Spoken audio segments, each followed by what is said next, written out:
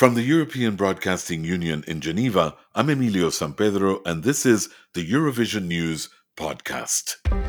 Мною принято решение о проведении специальной военной операции. Нам не нужна война, ни холодная, ни горячая. On February 24th, Russia launched a full-scale invasion of Ukraine, provoking the largest war on European soil since the Second World War. Since then, tens of thousands of people have been killed and millions have been forced to flee their homes, while Russia has faced allegations of war crimes over the deaths of civilians in Ukraine. The Ukrainian public broadcaster, PBC, has in many ways been on the front line and has been a vital partner in providing information and reporting on the war for the EBU and its members. To better understand how the organization has adapted to living and working in a war zone, we speak with Angelina Kariakina, head of news at PBC. We discuss how the situation has changed her work as a journalist and how the war has affected her on a personal level. What struck me the most about my conversation with Angelina was a sense of disbelief in what she, her colleagues, and everyone in Ukraine was being subjected to, but also a real determination that came through in her voice and an unwavering commitment to making sure that the story of what's happening to her country continues to be told and remains in the public eye globally. Angelina, first of all, how has the invasion changed your work as a journalist? The invasion has changed our lives, and you cannot actually differentiate your work from your life. It happened in our country, it happened in our hometowns, and of course, it made us think first about security, about our workspace, about where we go after work, where we generally work, what we do. So in many ways, it did change the way we work. It made us think about security first. It's not only about physical security, where we sit, whether we go down to the shelter each time there's an air siren. Of course, it's on our agenda, but it's also about what we report on, what our stories are like. Professionally, it's a different space and it's different conditions in which we work. There is a martial law in Ukraine and a certain number of rules under the martial law and limitations. It makes sense for us to adhere to those rules. We have witnessed that during the first days, even not weeks, of this full-scale invasion, the way we report and the subject of our reports may really influence the coming strikes of this invasion. We could see that with the reports and with live streams from places that were shelled or attacked, there could be, another fire coming in 20 minutes or 30 minutes or an hour. For example, if you report on a civil object or just on a residential area that was attacked in a very quick way, there might be a change that the same area will be attacked, but with a more precise strike whenever the Russians are aiming. For us, it was an eye-opening thing to see that they're not actually aiming to strike purely military targets. They're also aiming at civilian objects. Our TV towers were attacked. Lots of media offices were attacked, residential areas, hospitals, kindergarten, schools, and so on and so forth. It made us change some rules, and we had to do it because of security. It's incredible when you think how something like this and so incredibly violent and dramatic can alter everything. And from what you're telling me, it sounds like you had to take into consideration getting all this information to the public, but doing so in a way, after all, that you also looked after the safety of your team. We were lucky to have a very committed team in the very places that were under the attack. All the key regions that were under the direct attack were invaded. Chernihiv, Sumy, Kharkiv, Kherson. They were all committed to reporting from their hometowns. So part of the staff left and they were working from different places, but part of the staff were committed to stay and still stay. For example, in Kharkiv, the majority of media left, but the public broadcaster stayed there and they're still working in the field while the city is constantly under the attack. They were committed to stay, even though, of course, we as a company asked them to move, to evacuate, and to stay safe. But it was their personal decision, their professional decision. And it's something I think that still serves the mission of the public broadcaster, keeping people, informed. We've been reporting on the war since 2014. This invasion, this war didn't start on 24th of February. It started 8 years ago, actually. And of course, some of us have a big experience on reporting on it. But in that case, there was a frontier. Where the war took place. There was a certain contact line, that was documented in Minsk agreement. Of course, it was moving, sometimes several kilometers back and forth, but still you could go to war and then come back if you were not from the Donbass. But for the majority of journalists in Ukraine coming from different parts of the country, not from Donbass, it was like going there and then going back. Now, each time for example, we go to Donbass, we have a full car that is loaded with gas, with water, with Starlink, with, blankets, with food, with everything, because the shops are basically closed down there. There's massive evacuation from the region.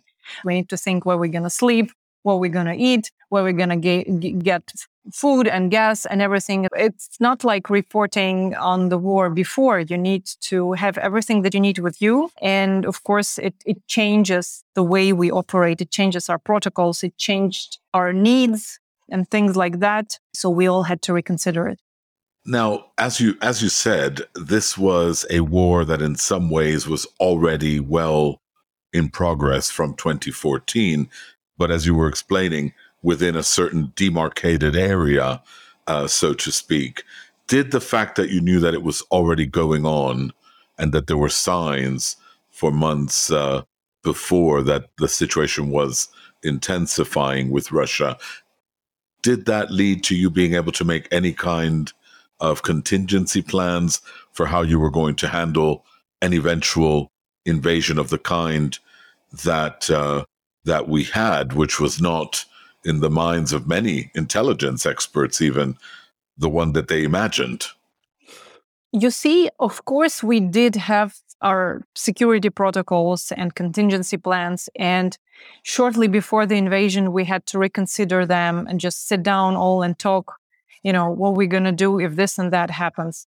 But I have to tell you, being in the center of Europe in 2022 made us hope that we're not going to face what we faced. There were so many foreign journalists shortly before the invasion. And I remember talking to an old acquaintance of mine from Bosnia who was telling me, listen, this doesn't look good. You need to get more prepared. And we were sitting in Kiev. In Kiev was perfectly fine. The restaurants were open, gas stations, theaters, shopping malls, everything.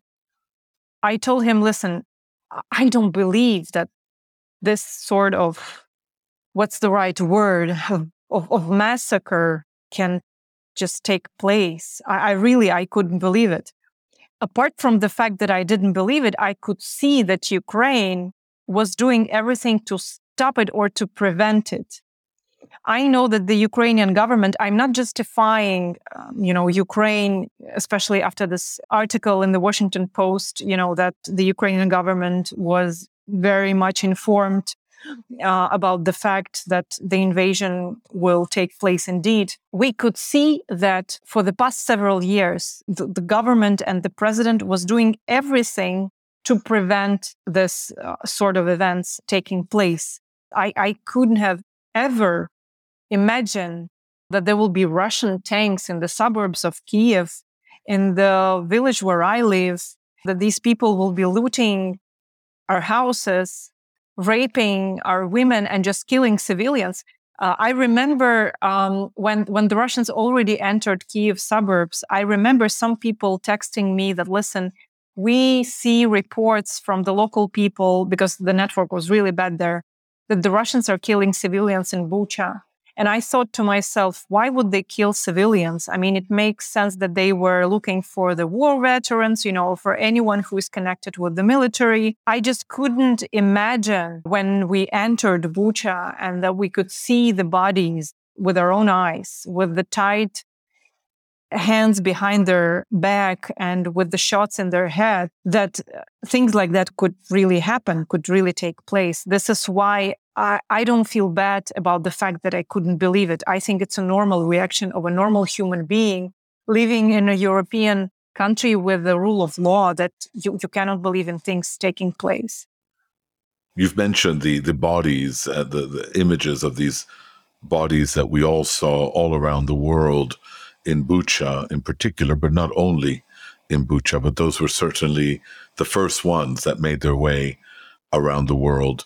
Covering something like that for any journalist is difficult, but when you're doing it and you're from there, from that country, from an area not very far away from where this happened, what's the feeling like? How do you separate yourself at that point from being a journalist with this idea that we have, that we can keep a kind of step back and observe?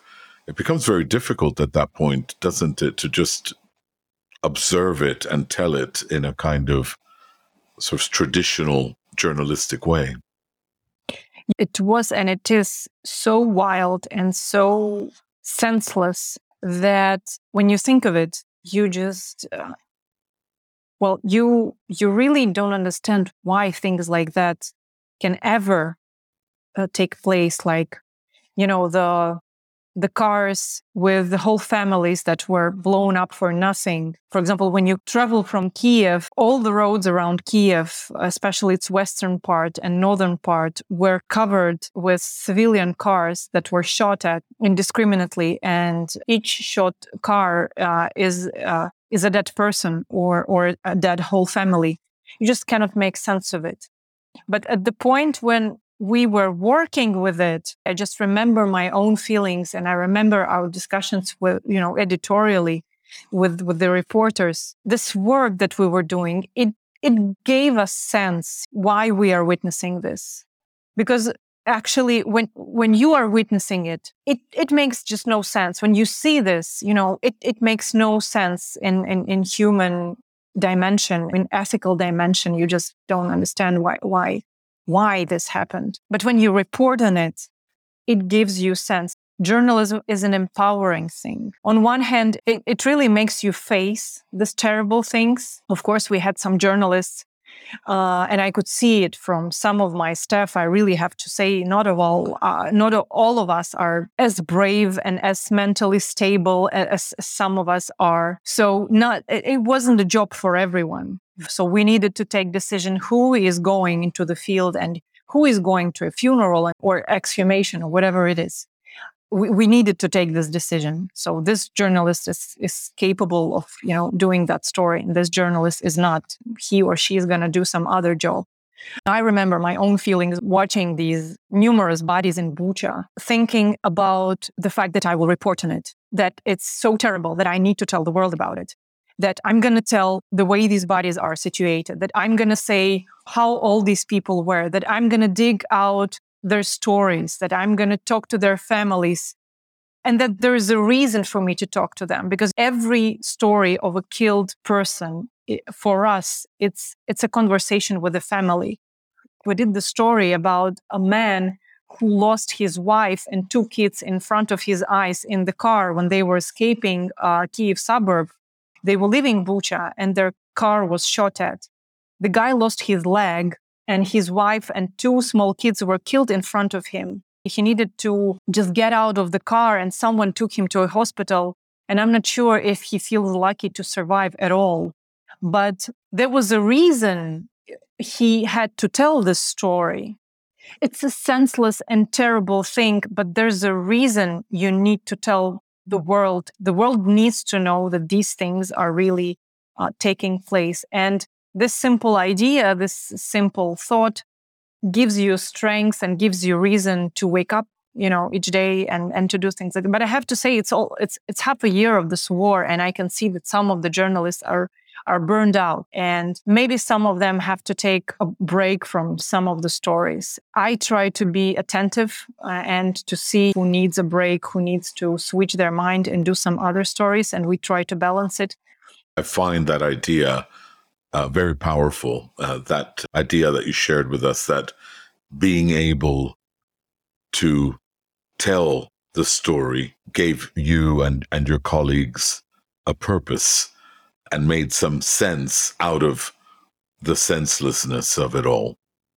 Journalism is kind of a safe house for us, even though it's one of the least safest places and professions right now. But psychologically, in circumstances like that, you need to be busy with something that makes sense. You need to be busy with something that will bring at least some sort of impact, justice, or anything that you think may help in the future. This war, the Russian war against Ukraine, is unprecedented on one hand, in terms of the number of the atrocities and war crimes committed here. On the other hand, on the openness, in terms of openness, and to the victims, to the places where these atrocities and possibly war crimes took place.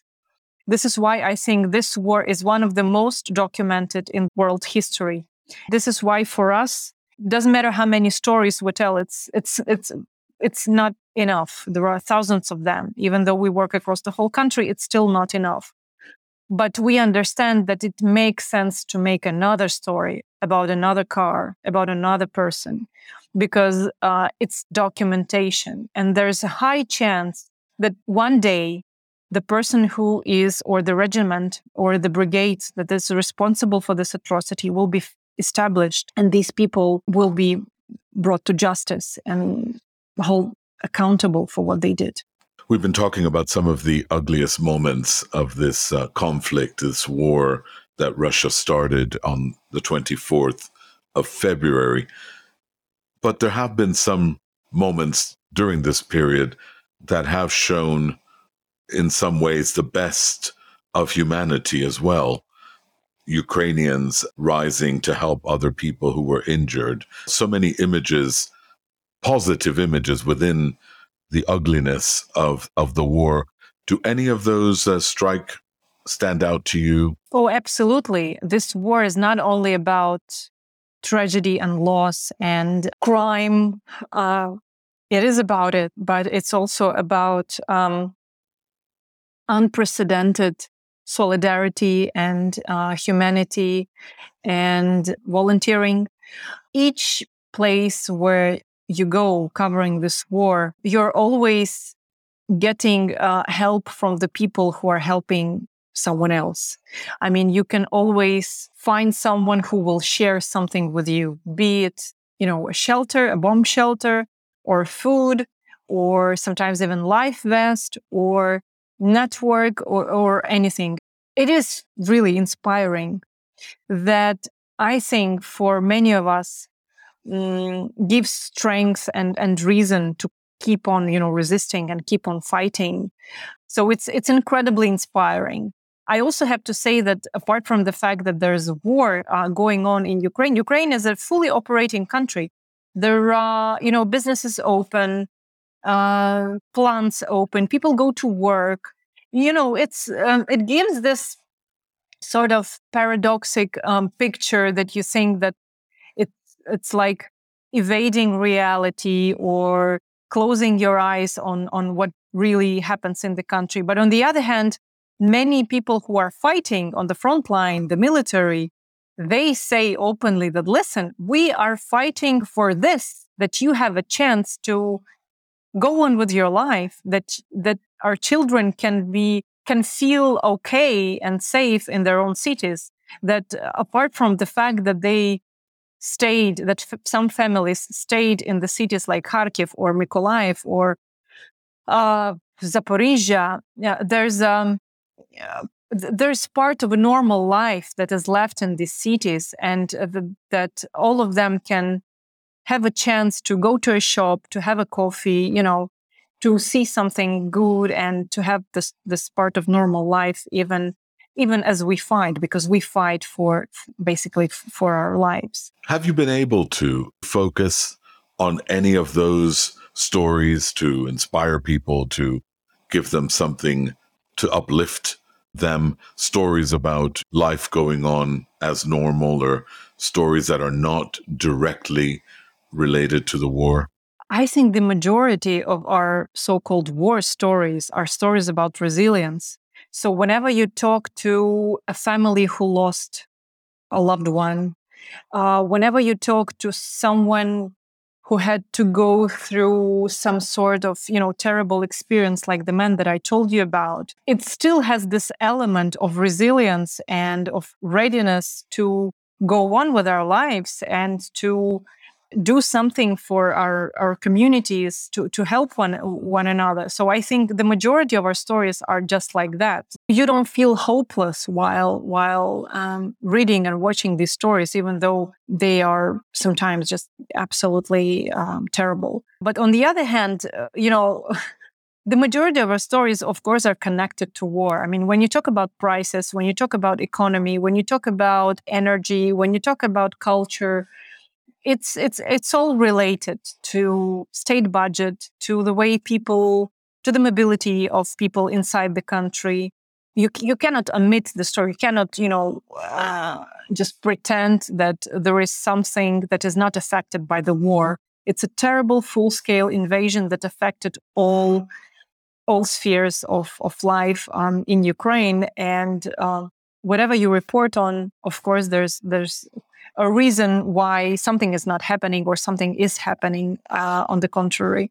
What's it been like to have so many foreign colleagues all over Ukraine? I know there have always been foreign journalists in Ukraine before, but probably never as many as were there, especially right after the beginning of the invasion. What's the relationship been like, and have you felt supported by them, and have you been able to give them guidance, support as well, and understanding the situation as it's been unfolding? Oh, sure. We felt lots of support, and we received lots of support, by the way, by the EBU as well, to the Ukrainian public broadcaster, which we're really grateful for. I think foreign media do marvelous job in Ukraine, risking their lives as well, and reporting extensively from the field. But I need to say that we understand, as cynical as it sounds, whenever it's not a breaking news story, these crews will leave Ukraine and they will refocus, and we will be left, with the same situation here. So we know that this attention has its term. It's not long. So my concern or advice, if I may, would be, of course, to contextualize this war, to look deeper into the reasons why it takes place. It's not a half-year story. It's not a several-month story. It's not even an 8 years long story. It's 100 years of history of oppression from the Russian Empire in different of its forms. Ukraine, I think, is an underreported country, and Ukrainian society is an underreported society. For many years, for many decades, we could see that big foreign media used to cover Ukraine sitting from Moscow. They would have their head offices in Moscow and then report on something interesting or exotic, like Ukrainian elections or protests or Eurovision Song Contest or something like that, sitting from Moscow. It makes difference if you stay in this country, if you travel this country, if you know what this democracy is about. Ukraine is not Russia. It's a very known saying by the former president Leonid Kuchma. Ukraine is a completely different country with completely different internal structure, and the way our democracy operates is very interesting and is very vivid. It's a big country with different regions, and in each place there is a different dynamics between the local government and the central government. When you stay in this country, when you report on it, working from the field, and this is what the journalist should be about, reporting from the field, what you can really see. and witness. Of course, it gives you a completely different picture. And in this regard, I'm happy that many media reconsidered their presence in Ukraine. They opened some of the offices and bureaus in Ukraine. Ukraine is not only about war, and there's a reason why Ukrainians fight like this, why Ukrainians operate like this, why Ukrainians are resisting and keep on working and living the way they do. I think it should be interesting for the media, whatever happens next. Thank you so much, Angelina. This is Laurent Fratt, producer of the podcast. If you enjoyed this episode and would like to hear more, please consider subscribing, leaving a 5-star review, and telling a friend about us. Thank you.